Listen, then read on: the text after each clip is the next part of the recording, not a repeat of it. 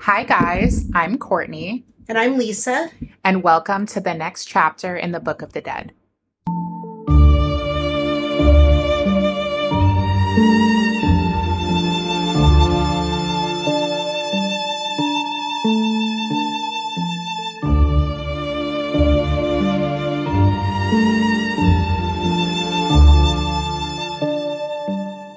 Hi, guys. Welcome to today's chapter. Hi, everyone. So today we have another disappearance. Yes, this one also involves a child. Why do you take us down these terrible rabbit holes? This one I went down like a real rabbit hole on because it was really hard to find articles in the vein of Alexis Patterson. Same situation, though instead of a young Black girl, it is a young Black boy. So I really had a deep dive for this. Before we jump in, I did a poll on Instagram to see how you guys would feel if we took a couple of weeks off because I have quite a few cases that I really want to deep dive. And with the way my work schedule's been, and I was sick at the beginning of this week, and then I was sick all day today. I don't have as much time to put into those cases that require a lot of attention to do them correctly. So I put a poll up to see if you guys would be okay with us taking a 2-week break probably every 3 months or so I could dedicate time to those cases and we can get kind of ahead of the game with some of the shorter ones. And you guys were really cool about it. So this is actually going to be the start of our break. So you guys are going to get this chapter and then you won't get a chapter for 2 weeks. I just wanted to let you guys know that. But we are going to jump right in. So 1994 was the year that a pretty major case occurred here in the U.S., which was the case of Susan Smith. Now, she was the woman whose 2 children, 3 and 14 months old, were killed when her car was stolen by a Black man, except that wasn't true. Susan had drowned her babies and lied about it to try and get away with her crime. Now, today's chapter is not about that case, but I mention it because today's case is about another child, one who went missing in 1994 and whose mother was the subject of intense scrutiny regarding whether or not she was the one responsible because of Susan Smith. You know, people thought that she was just like Susan Smith or could be just like Susan Smith. So this is the disappearance of DeJuan Sims. DeJuan Sims was born on October 29th, 1990 to DeJuana Harris. And I will say she goes by a couple of different names. She had been married a couple of times, so she goes by a couple of different married names in the media, depending on what article you read.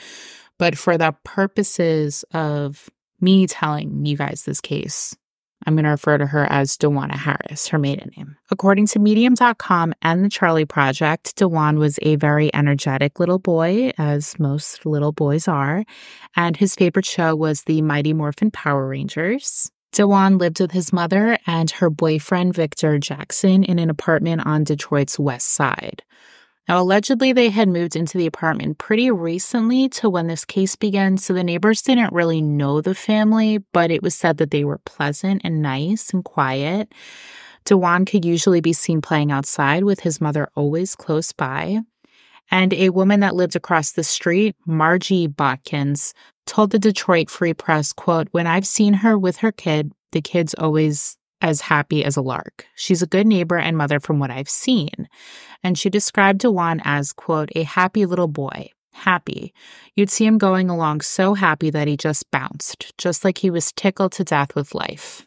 During the week while DeJuana worked at a telemarketing company, DeJuan went to Sunnybrook Day Nursery where, he could play with kids his own age, learn his ABCs, the whole nine. On December 10th, 1994, DeJuan is 4 years old, and he went with his mother and her cousin while they went to the hair salon. He hung out at the salon and had lunch and watched some cartoons.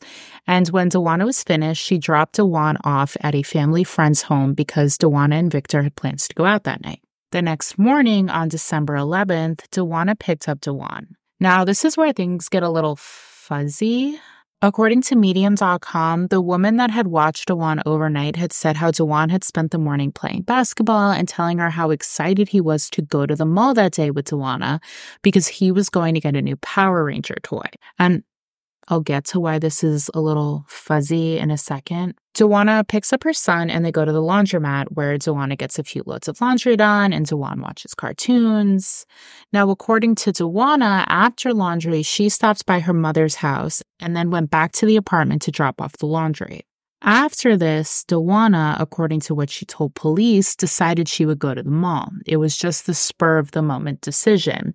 And she wasn't even going to bring Dewan. She was going to leave him home with Victor so she could do Christmas shopping. But Victor was taking a nap and she didn't want to bother him by waking him up to watch Dewan. So she brought her son with her.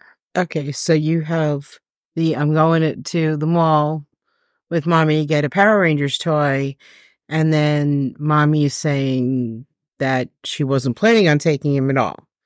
So exactly. There's some shenanigans going on there. It's weird. And I was just going to say, like, according to that family friend, Dewan had allegedly told her hours earlier that he was going to go to the mall with his mom.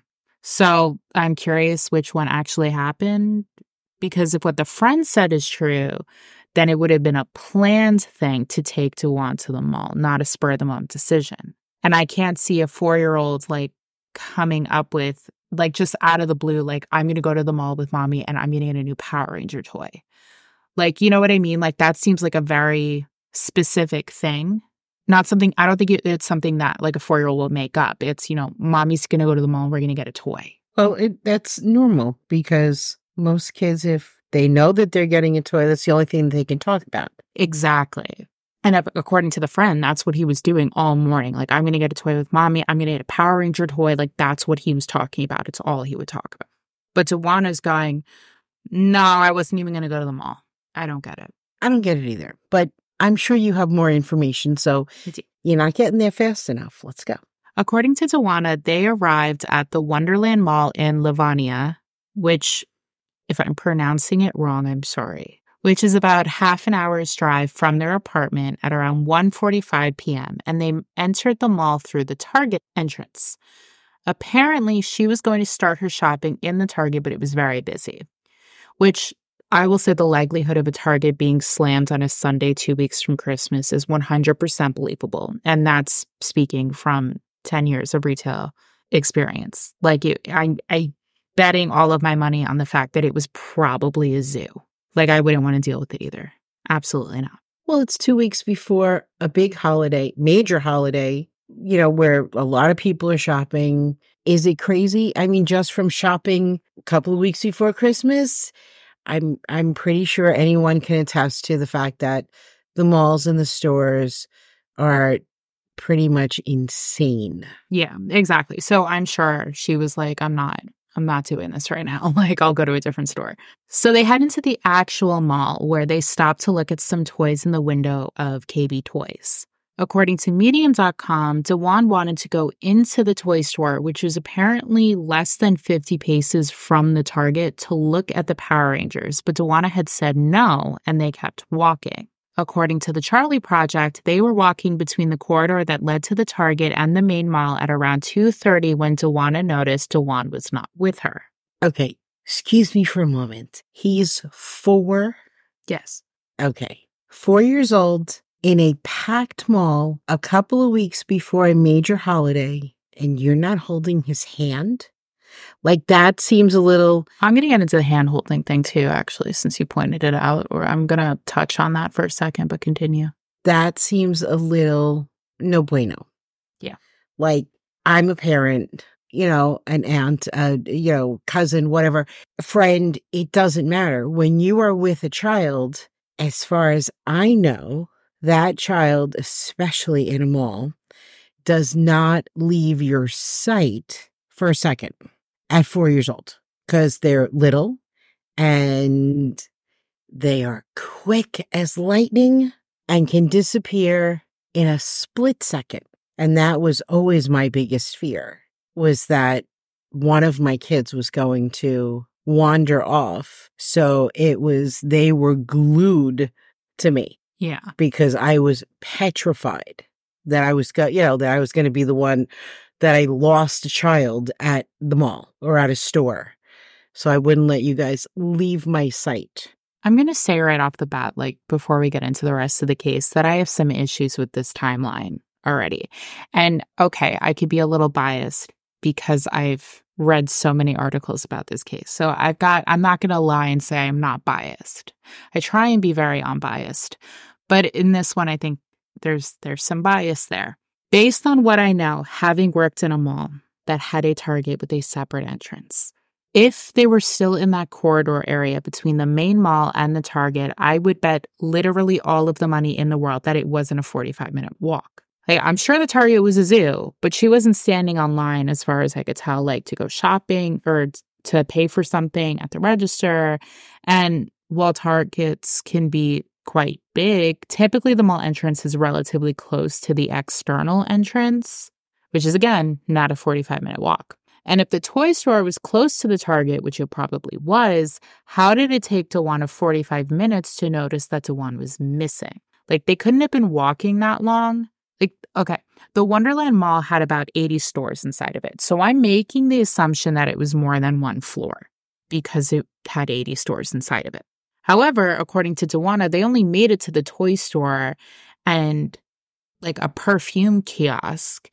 And then they were back in the corridor by Target. So I can't see them going to a different floor and then coming back down. They could have. Or They going back up. Depends. Yeah, like they definitely could have gone to multiple stores and then come back to Target to see if the crowd had diminished a little bit. But it has never been mentioned that they were shopping around for 45 minutes before going back to Target. Like, maybe I'm not making sense. And I'm not saying she's guilty of anything. But to me, based on just my experience working in a similar place, the timeline doesn't make sense to me. And I have the floor plan of the mall. So according to the Detroit Free Press, who posted this diagram, and I'm going to post this on their Instagram, the parking lot entrance, from the Target is literally probably just feet away from the interior mall entrance. You know what I mean? Like, here's the parking lot entrance. There's the interior mall entrance. This is the 23-foot wide walkway, which is approximately 144 feet to the main concourse of the mall. There's 5 stores in that general walkway.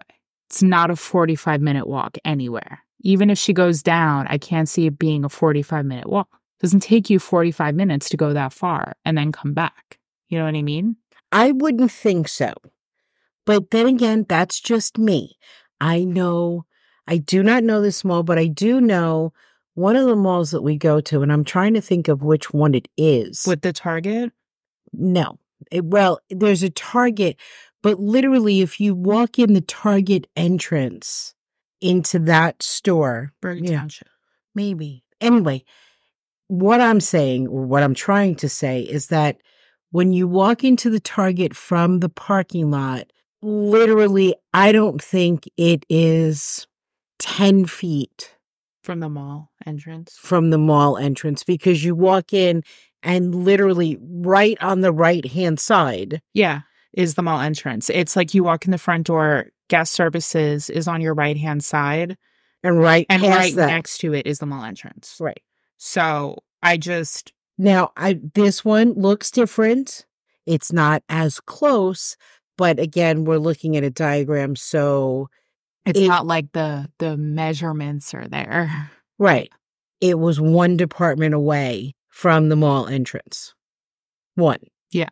Yeah, no, exactly. And according to this diagram, it looks like you would be walking through, based on, again, my experience with Target, typically the main entrance of a Target is right next to guest services. So based on this diagram, I'm thinking you walk in and either guest services is probably on your right-hand side because usually they have their cart corrals by the front door. So if you walk in, it looks like on the left-hand side, would be probably guest services and then the interior mall entrance based on this diagram. And guest services is never a huge place. No, it's usually just a counter. A counter with usually 2 registers. Yep. That's maybe 3. Depending on the size of the Target. But right. Yeah, 2 to 3. So It just seems very it's- close.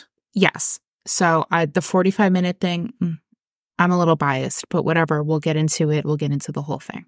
According to different sources, Dawana claimed that she had looked for Dewan herself until close to 4 o'clock. And what time did they get there? 1:45, and she noticed him missing at around 2:30.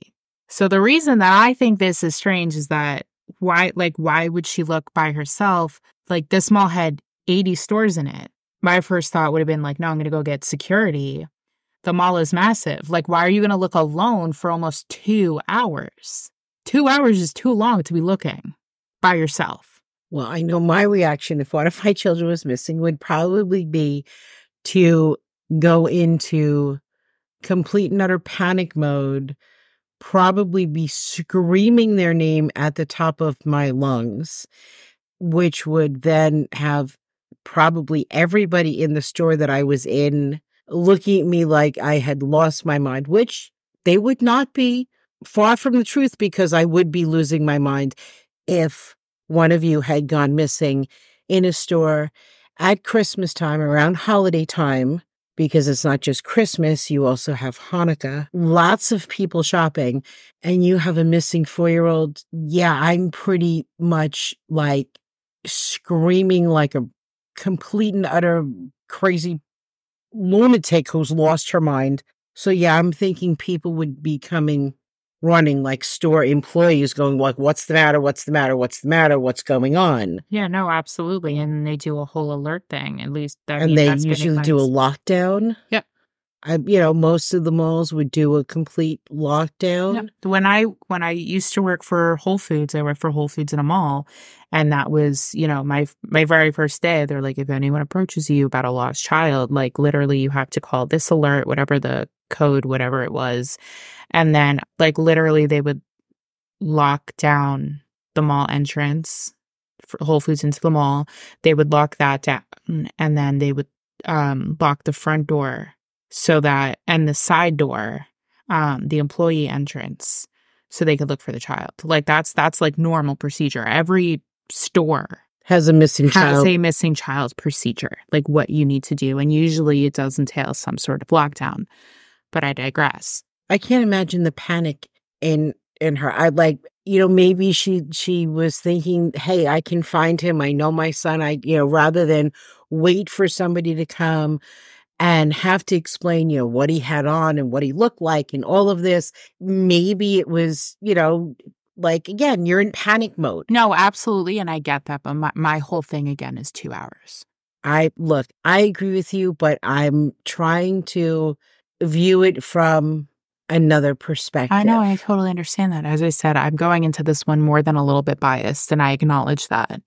You don't know anything about this, so you're totally unbiased. That is correct. So I just know how I would feel. Yeah. Well, yeah, there's also that difference, is you're a mom and I am not. So at around 4 p.m., she finds a woman with a radio who was part of the custodial crew at the mall, and this woman radioed security and alerted them about Dewan being missing. And they responded immediately, but Dewan was nowhere to be found, again, because it's been 2 hours.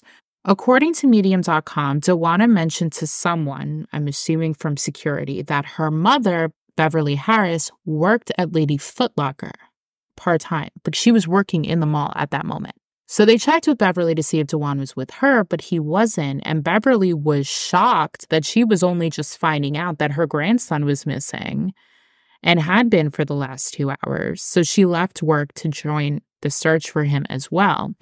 And that's another thing, like your mom works in the mall. Like if you worked, when you used to work in a mall, if I was in the mall with my child and I knew you were working, because obviously Dewana knew Beverly was working because she mentioned it to security, and my child disappeared, I probably would not have called security first. My first stop would have been to where you were working and been like, Mom, like, is he with you? Like, what? I don't know. I don't know. Like, he's gone kind of thing. You know what I mean? I don't even think you would have stopped in the store. You would have taken your cell phone out and called me hysterically. Well, yeah, probably. So, but that's my whole thing. So, like, I agree with Beverly, like, why am I just finding out if it's been 2 hours? Like, what do you mean? So after the search of the mall was done by security without any sign of Dewan, the Livonia police were called. They arrived at the mall and were told by Dewana of the search that she had done of the mall for 2 hours before notifying security. And then the police conducted their own search. They checked the basement, the back rooms, the parking garages, like any place where customers weren't allowed to go. And there was no sign of Dewan anywhere. Now, the search went through the night, but still nothing came of it. That Monday, almost 2 full days after Dewan disappeared, the Livonia police searched the Wonderland Mall for a third time. This time, they brought with them tracking dogs, and they were joined by the FBI, the Detroit Police Department, and the Michigan State Police.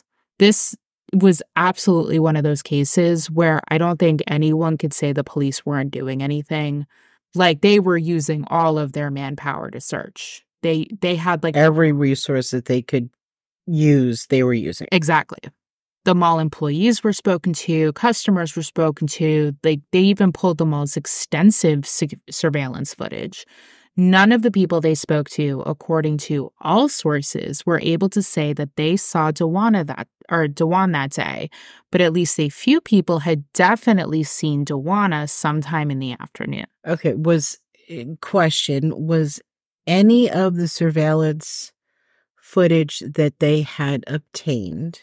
Now, of course, there's surveillance all over malls, like everywhere, but there's security everywhere that customers will be. Yeah, they pulled all of it. Did they see her leaving the Target with her son? I'm going to get into that because they went over all of the footage. Like painstakingly went over all of it multiple times. Well, that is what they're supposed to do. But you're not getting to this quick enough because you're telling us about a missing 4-year-old child, and I'm in panic mode.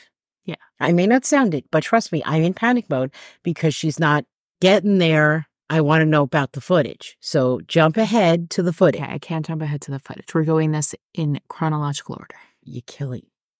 So police also spoke to Victor, Dewan's boyfriend, Beverly, and they spoke to Dewan's father, who wasn't named in a lot of sources, but I did find his name. His name is Zachary. It was confirmed that Zachary had not seen his son since Thanksgiving, and he was confirmed to have not been anywhere near the area at the time of Dewan's disappearance or even that day. So he was cleared immediately. He had an airtight alibi. According to an article for the Detroit Free Press dated December 14th, Zachary went out with relatives handing out flyers and offering a $5,000 reward. He said, quote, "I love him. I just want to hold him." Like this sounds like a really caring father. Obviously, they had joint custody, or Dewana had primary custody, and he probably got visitation because he hadn't seen his son since Thanksgiving. So it had been a couple of weeks. But, he went out with the flyers. He came up with the reward money right away, like, obviously very worried, very scared, Well, I'm sure he was flipping out. Rightfully so. Your child is missing. Mm-hmm. Like, it would be, I guess, the first call to the mom who's working in the mall, who then probably her first phone call after she gets off the phone with her daughter is to security going, well, what are you doing?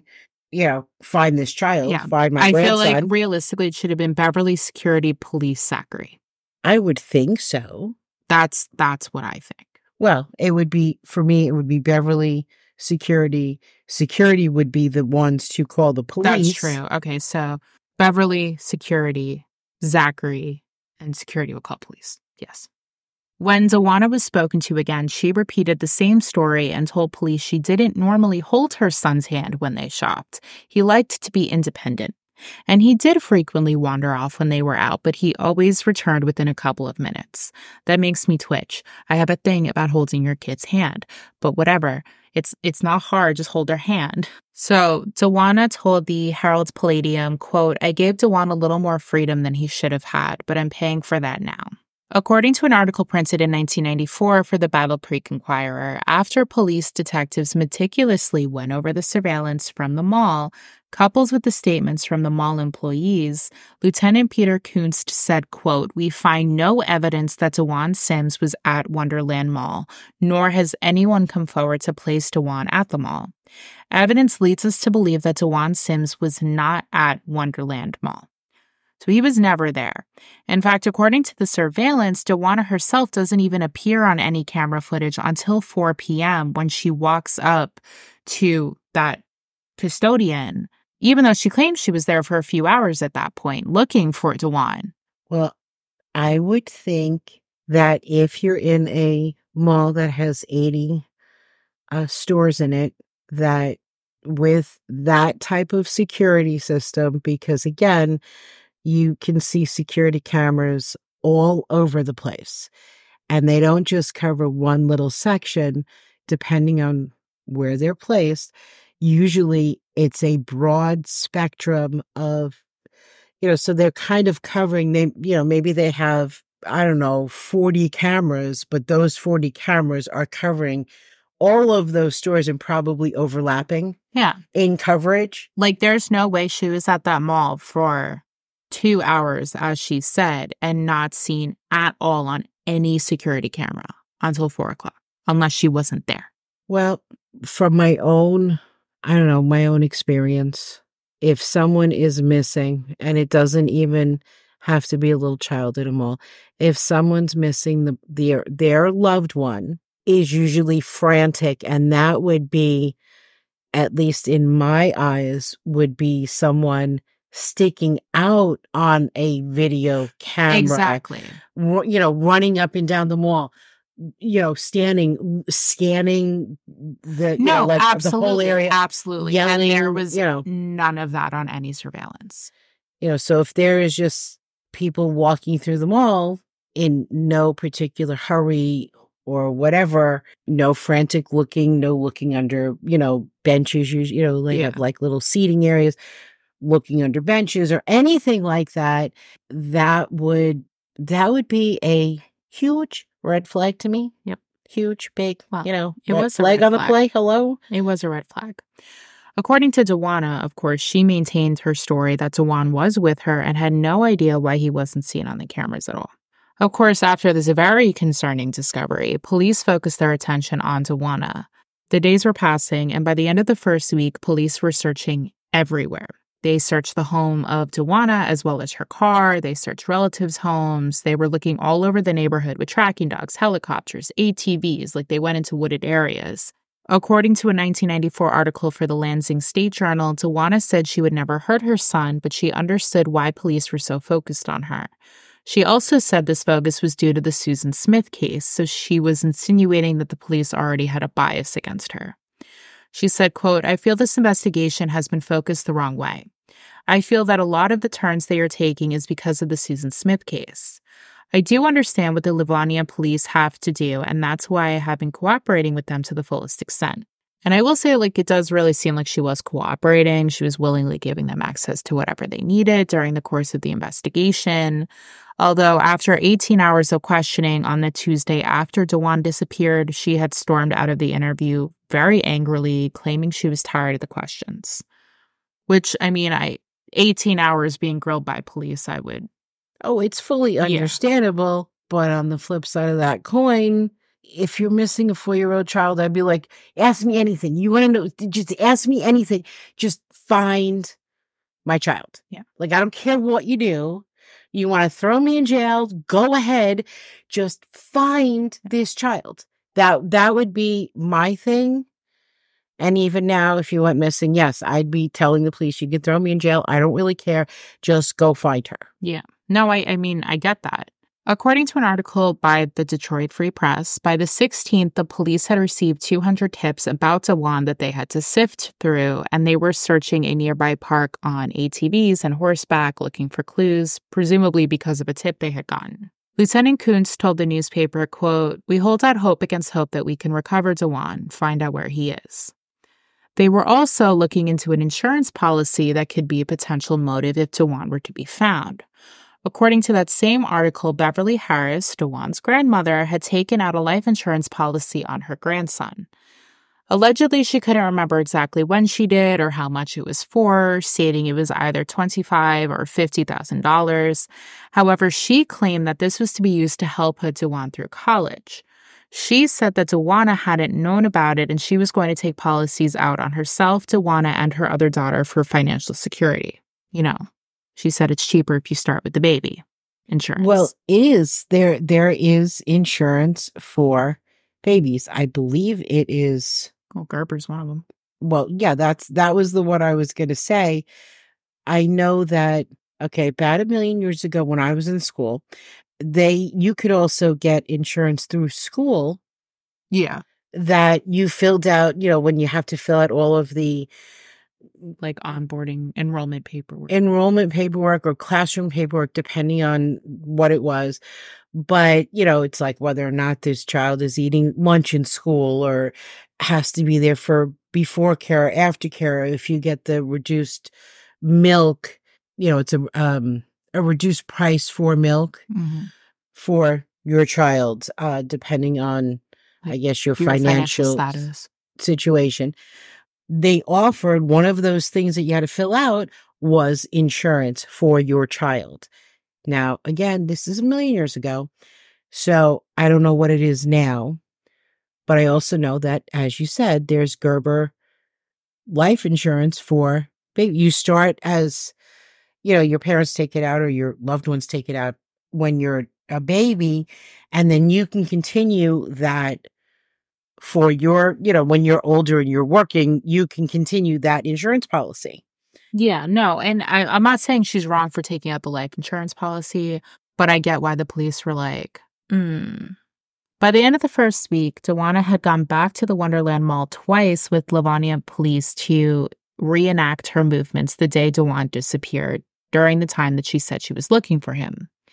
According to the Detroit Free Press, and you guys are going to hear me mention them a lot, like in the case of Alexis Patterson, there was not a lot of coverage for DeJuan, and most of the coverage came from Michigan-based media outlets. Like, it's really only the Detroit Free Press that covered it. Think about it. There's a lot of states. It's the same way. If it's a local news or, story, the local news are the ones that carry it. No. I totally understand. I'm just saying those are like really the only sources. This second reenactment was more extensive than the first one. Detective Sergeant Kenneth Marlowe said, quote, "We never took a complete tour of the mall that she indicated she did. We went to the stores she said she was in. Also, he said he never thought of the possibility that DeJuan would never be found. He said, quote, "We're hoping that we'll be reuniting DeJuan with his family." Now, on the Monday and Tuesday after DeJuan disappeared, DeJuana is given 2 polygraph tests, and she fails both of them. I couldn't determine what exactly they asked her or what specific questions she failed in regards to the polygraph test, but she did fail, and the police were, if they weren't suspicious of her based on the strange timeline that she had given them and the surveillance footage, they would definitely be suspicious of her now. DeJuan's father, Zachary, was also given a polygraph test, but he passed with flying colors. Again, as I said, he had an airtight alibi, and the police weren't looking at him as a suspect, but I'm sure it was standard procedure just in case that they give him a polygraph as well. According to a blog post on the Vivid Faces of the Vanished, former police chief Robert Stevenson told the Detroit News, quote, "I can tell you that not one person who worked on the investigation believed her story." But neighbors were quick to defend DeJuana, and friends and family were outraged that police seemed to be focusing on her. Bernice Franklin, whose grandchildren played with DeJuan, said, quote, "I don't think she had anything to do with it because she didn't seem like that type of person. She took very good care of her son. I was very proud of her. She was a young girl, but she was a mother, and she wasn't one of those girls who partied and ran around without her child," because at this time, DeJuana was 25. And a neighbor of Beverly Harris, who used to babysit DeJuana and her sister, Cynthia Williams, said that she believes someone could have kidnapped DeJuan and her own grandchildren have slipped away from her in a crowded mall before. In reference to the failed lie detector test, Cynthia said, quote, "People pass lie detector tests that have done wrong. DeJuana probably was upset, and that could throw a lie detector off." We would have Bible study together. I know she has good inside her. And her mother said, quote, police haven't said that she failed a lie detector test. Nobody said that she failed a lie detector test. She said that she was scared to death, and that's all she said about it. According to the Detroit Free Press, polygraphs are definitely not infallible, as we've talked about in the past. Sergeant John Tillman, who was an examiner with the Michigan State Police Department's polygraph unit, said, quote, due to examiner error, it is possible to fail a test and be truthful. It's possible for the examiner to misinterpret the results. He went on to explain that there are a lot of factors that could skew results in a polygraph, from high anxiety or the lack of fear of detection. Although he did say that the 5,000 to 6,000 tests that are administered annually by the state police are 98 to 99% accurate. So I guess take that information and do what you want with it. According to another article for the Detroit Free Press, which was published on December 22nd, the Livonia police actually called off the random searches that they were doing at this point, because police had received over 700 tips and Dawana had started therapy. But according to Detective Lieutenant Pete Kuntz, the Livonia police, quote, are no closer to solving this. The investigation continues. In regards to their searches, Pete Kuntz also said, quote, we feel we have searched every place that would make sense to search. Police strongly believed at this point that the only way they were going to make a break in the case is if they could figure out where Dawana was between noon and 3 o'clock the day Dawana disappeared. Because, again, she was not at the Wonderland Mall. So where was she in that 3-hour time span from when she was at the laundromat and at the mall? According to the Battle Creek Inquirer article that was published on the same day as the Detroit Free Press, Dawana had said, quote, well, they have been looking for a body from the very beginning, and I have been very strong about that. They shouldn't have been looking for a body. They should have been looking for a child. She also said that she had allegedly been told by police that in the event that they found a body, they would be arresting her. According to that same article, the same week that these searches were halted, a woman had apparently walked into Detroit's 10th precinct and said that Dawana was alive and in Florida. Of course, police looked into that tip as they had all 700 other tips they had received, but it did seem to be unfounded. And according to Pete Kuntz, the police were going through every tip that came in, hoping that someone would mention seeing Dawana's car at the Wonderland Mall, but they hadn't received any tips relating to her car at all. On December 25th, according to another article for the Detroit Free Press, the Christmas decorations Beverly had put up were being taken down and Dawana's presents were being put away until he came home. Beverly said, quote, we just want to spend Christmas quietly praying. Dawana can open his presents when he comes home. Detective Kuntz told the Detroit Free Press that they were still treating the case as a missing child case and they had no evidence to suggest Dawana had left the Detroit area. What's interesting is that, according to this article, there was reportedly an investigation in Florida being conducted regarding alleged welfare fraud that Dawana had been committing. Apparently, she had been in Florida for a while earlier that year, and she was receiving welfare checks that were being cashed and then sent to her, even after Dawana had moved back to Detroit. Beverly claims she knew nothing about this. She said, quote, I do not believe it is true, and I don't understand what this has to do with our baby being missing. But I think it's interesting that she was being investigated for fraud during this time, you know? She's not making... Okay, this is not looking good for her. Now, yes, there are people that have stolen identities and done all of that stuff and gotten help and, from different agencies, and it's not the actual person. Yeah. And I mean, I'll go over that investigation very briefly in a little bit, kind of what they were finding, but it's interesting. No, absolutely. I'm just, again, playing a little bit of a devil's advocate here, going, it could have been somebody else. I get what you're saying.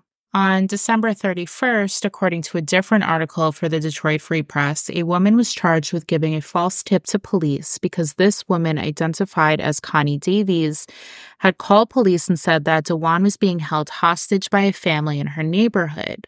But this was completely false and completely unfounded. And it looks like she had apparently made other false allegations in the past about missing children. So I don't know if this was an attention thing or what, but this was not the first time she had called the police with false information. And they did charge her for that, which is good. Because Like, that's fucked up. Like, how you're taking time and resources away from, the actual case when you're lying. No, absolutely. Like, I don't know if she was doing it just for attention or for the reward money or what, but it's fucked up. According to that same article, the tip count was up to 1,000, and the police were expecting more tips to roll in because posters had been put up on smart buses driving through Detroit. Now, around 300 of these posters were put on these buses, and they displayed the picture of Tawana, and her Ford Thunderbird with 2 different numbers to contact if they had any information that would lead to Tawan's whereabouts. In January, a high-profile criminal defense lawyer named Cornelius Pitts went on TV and said he was retained by the Harris family, but Beverly said, no, that's not exactly true. Quote, he is just advising me on matters. She said he went on TV just to help get more publicity for DeWan's case, because by this point, the amount of officers on the case had dwindled from 40 to around 12. Around this time, Tawana also ended up taking leave from work. Her mother said this was due to the stress and agitation of being scrutinized by the police, and Tawana's therapist had advised her to take time off and rest.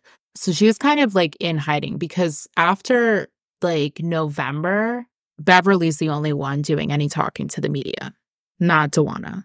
Tawana like won't respond. Like she wasn't picking up the phone. She wasn't doing anything.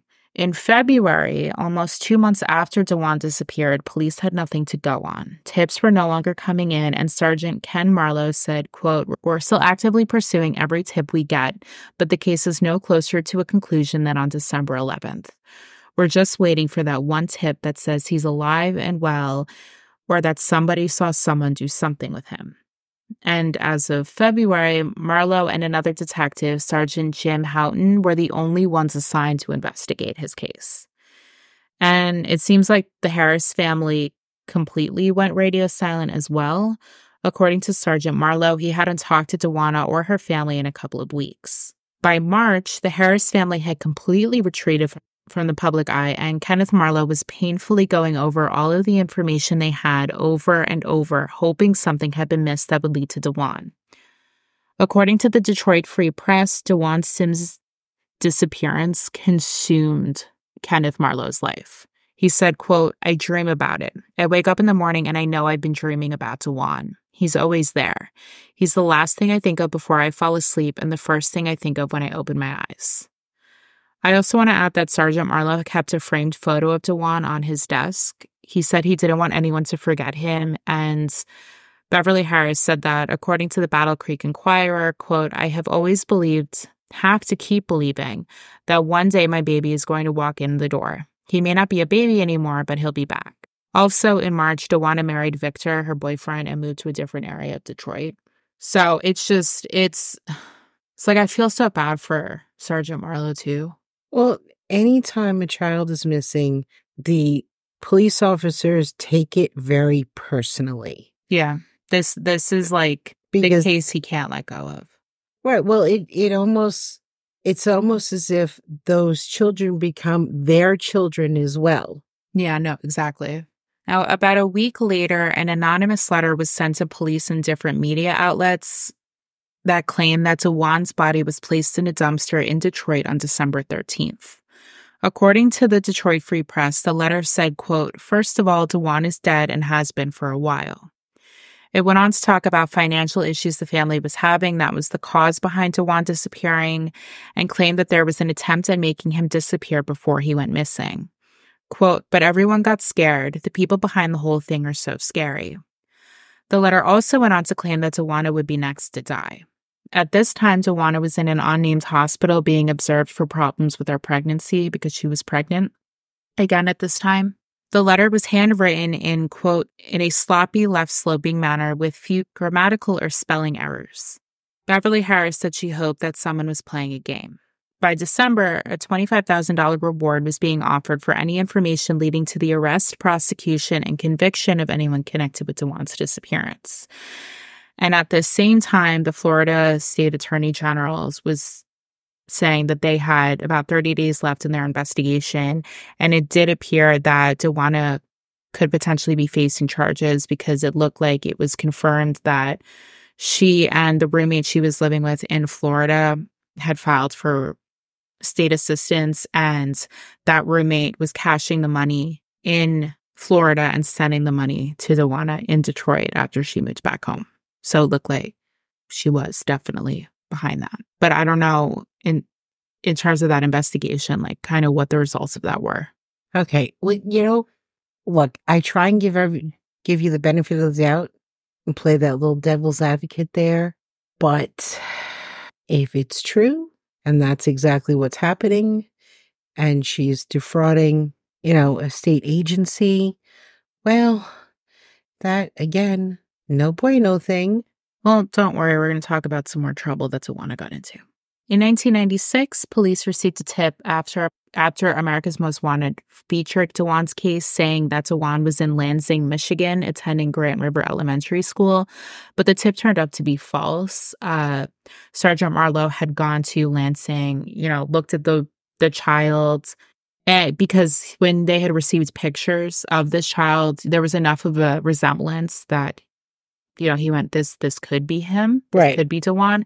So he went and looked, and just based on some specific identifying features, like Dawan has a gap in his front teeth, and this little boy did not have that. And a couple of other distinguishing factors. He said it was pretty definitive that this was not Dawan Sims. But I understand why that tip would have been made.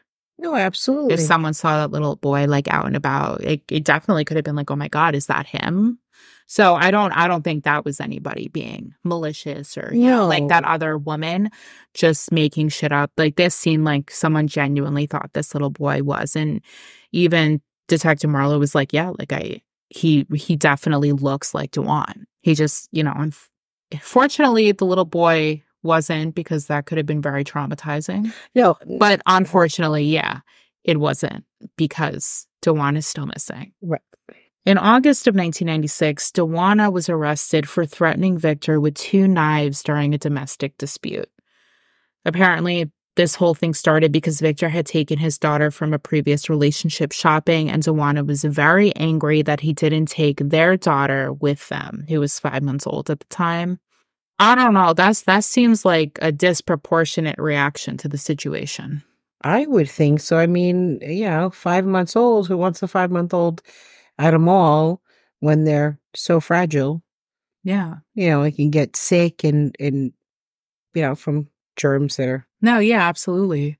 I mean, plus, maybe Victor just wanted to spend some alone time with his daughter.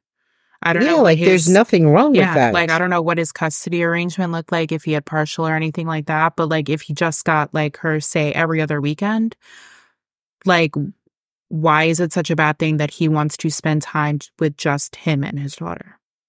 I don't know why Dawana's freaking out about that. It's not that serious.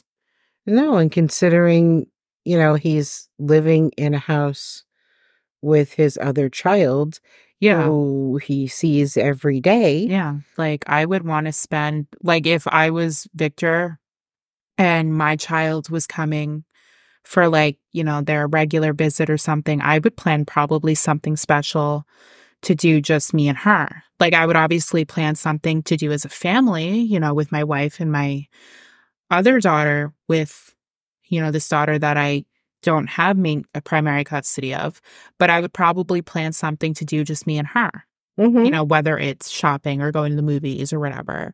So like, I don't understand why it's weird that she got so violent. She overreacted, at least in my world, she did. And she did go to jail for that. She posted $1,000 of her $10,000 bail, and then she ended up having to take domestic violence counseling or courses and then go to counseling. Well, again, still understand all of that makes sense. Yeah. You can't threaten somebody with a knife or 2 for nothing. You shouldn't be doing it in general, but especially over something that he didn't do wrong. They do end up getting divorced, and I don't blame Victor for that in the slightest. Eventually, the case goes completely cold. The Wonderland Mall was torn down in 2003, and police, never finding a crime scene, admitted that it was possible DeJuan was still alive, but they didn't know where to look, according to Medium.com. Now, there's no information at all on the investigation until 2019, when a man comes forward claiming that he is DeJuan Sims. Now, he submitted DNA, but due to the COVID-19 pandemic, it delayed the results for a really long time. The man, identified as Mike Cash, said he first learned of DeJuan's case in 1999 when a television psychic talked about the case on their show. He said, quote, "I remember looking at my younger pictures and thinking that looks just like," according to the Detroit Free Press, DeJuana, who was remarried and living in North Carolina, had spoken to the man and said she was not convinced he was her son. Allegedly, he couldn't answer any specific questions about DeJuan or even knew his birthday. In 2020, before the results of the DNA test came back, DeJuana passed away. I'm not sure what she passed from, but she passes away. She passed away on December 7th, I believe, of 2020, without ever knowing the results or getting any sort of resolution on her son's case. In June of 2021, the results came back and confirmed that DeJuana was right. Mike Cash was not her son. According to the Vivid Faces of the Vanished blog I mentioned earlier, Livonia Police Captain Tom Goralski said, quote, "His DNA does not match. He's not DeJuan. For his part, it's hopefully some closure for him. For us, it means our investigation is still ongoing and we're still trying to solve the case." And that's where DeJuan's case ends for now. They're still looking for him. And how long has it been? 28 years. So he'd be 32? Mm-hmm. Yeah, he had just turned 4 in 1994. And he went missing 3 weeks before I was born. That is terrible. Why do you take us down these terrible, terrible rabbit holes? Yeah.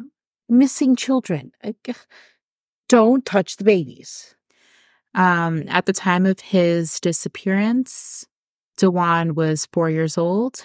He was approximately 3 foot tall, 50 pounds, with black hair and very dark brown eyes. The Doe Network lists them as black, but I'm sure they were just very dark brown. Unfortunately, he had no identifying features, really. He did have a gap in his front teeth, but that's kind of it. And a gap in your front teeth you can fix with braces. So it is likely that he doesn't have that gap anymore if, he got braces. At the time he disappeared, he was wearing a blue winter jacket over a multicolored windbreaker, dark blue sweatpants, and a low-top Fila brand tennis shoe. He wasn't wearing any jewelry. He didn't have any sort of little backpack with him. Anyone with information can contact the Livonia Police Department at 313-421-1920. And I'll post, they did age progressed photos of the one that I'll post on Instagram for you guys, as well as that diagram of the Wonderland Mall. This is just a weird case. I'm not saying DeJuana did anything, but she wasn't telling the truth. It does not appear that way. And it's also interesting that she kind of, part of me understands why she would have retreated from, the public eye and, talking to the media and stuff like that.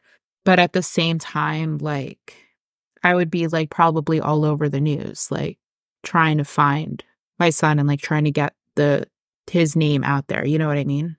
Well, yeah, you do anything and everything that you have to.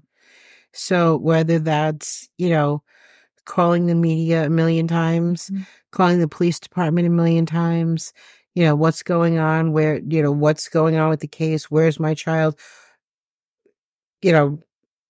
papering everything. I mean, heck, if you stand there long enough, putting a sign on someone who's standing there, regarding your missing child. Yeah. You do anything. And she moved on with her life. She got remarried after she and Victor divorced. I think she had a couple of more children. She ended up being really active in her church and stuff like that. There's nothing wrong with that. There's nothing wrong with going forward with your life in the event of like a tragedy like this. So I'm not like faulting her for that. There's nothing wrong with that. It's just her story I have a lot of issues with. And unfortunately for the police, like they couldn't find proof that she did anything. Cause maybe she didn't. Maybe she had her time screwed up. I don't know.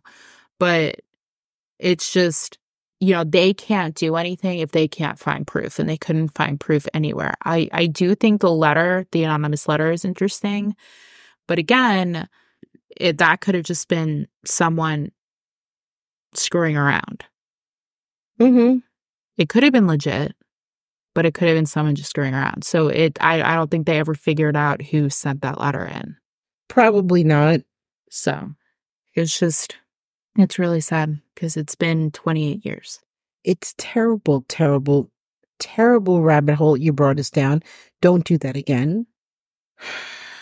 I don't know. When we come back from our case, I think I'll have a pretty... There's a couple of cases that I really just want to like deep dive. One of them is, I told you, Lori Malloy. I have like evidence, like literal evidence that her day planner and her, obviously not physically, I have like the file, the case report, the coroner's report. I have there's a lot that I want to go into on that one. So that might be the one we'll do when we come back from our little break. Well, I think somebody out there knows something regarding this little boy, and it is well past the time of saying something, well past that time. I 100% agree. I call shenanigans on her story, especially if there is no evidence of her being at that mall with her son. And again, we've already gone over the surveillance cameras that are in abundance in a mall. No frantic looking, no nothing. If that's not a huge red flag, I don't know what else is. As I said, you don't touch the babies. Just don't do that. Don't do that. If she had something to do with his disappearance, we're never going to know. Unless the person that knows about it says something. So it's well beyond time. I mean, look, she has passed away. So if you know something, she can't get into trouble. She literally cannot. So why wouldn't you at least bring some resolution? It's never going to be close because this child is, unless they find him. Yeah. Miraculously find him living another, growing up as a different person. And that has happened. Oh, yeah. Where someone has been found as an adult and they were taken as a child. So it can happen. But if you don't want to say something because you don't want her to get in trouble, she can't get in trouble. Yeah, she's not here anymore. Okay, so it's time, if you know something, to say something. We will see you guys in a couple of weeks. Yes. And for all of those moms, grandmas, aunts, anyone who is celebrating, a single parent who has to take on the role of mom and dad. Mm-hmm. Happy Mama's Day. Happy Mother's Day. I hope you enjoy your day. I hope you are pampered and treated, by your loved ones beautifully. And we will see you in a couple of weeks. Yep.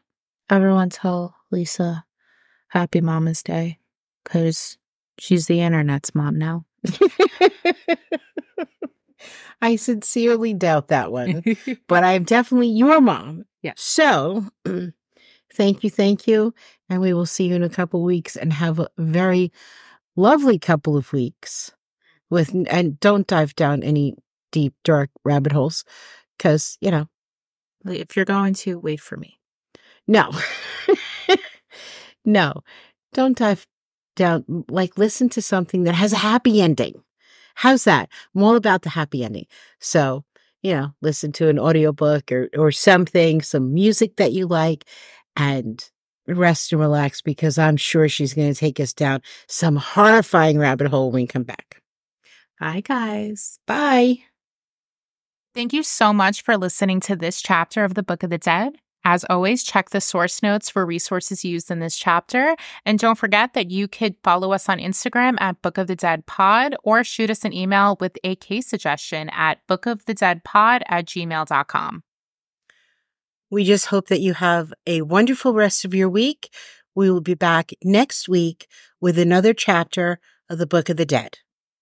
And always remember to stay curious, stay safe, and stay vigilant. Bye, guys. Bye.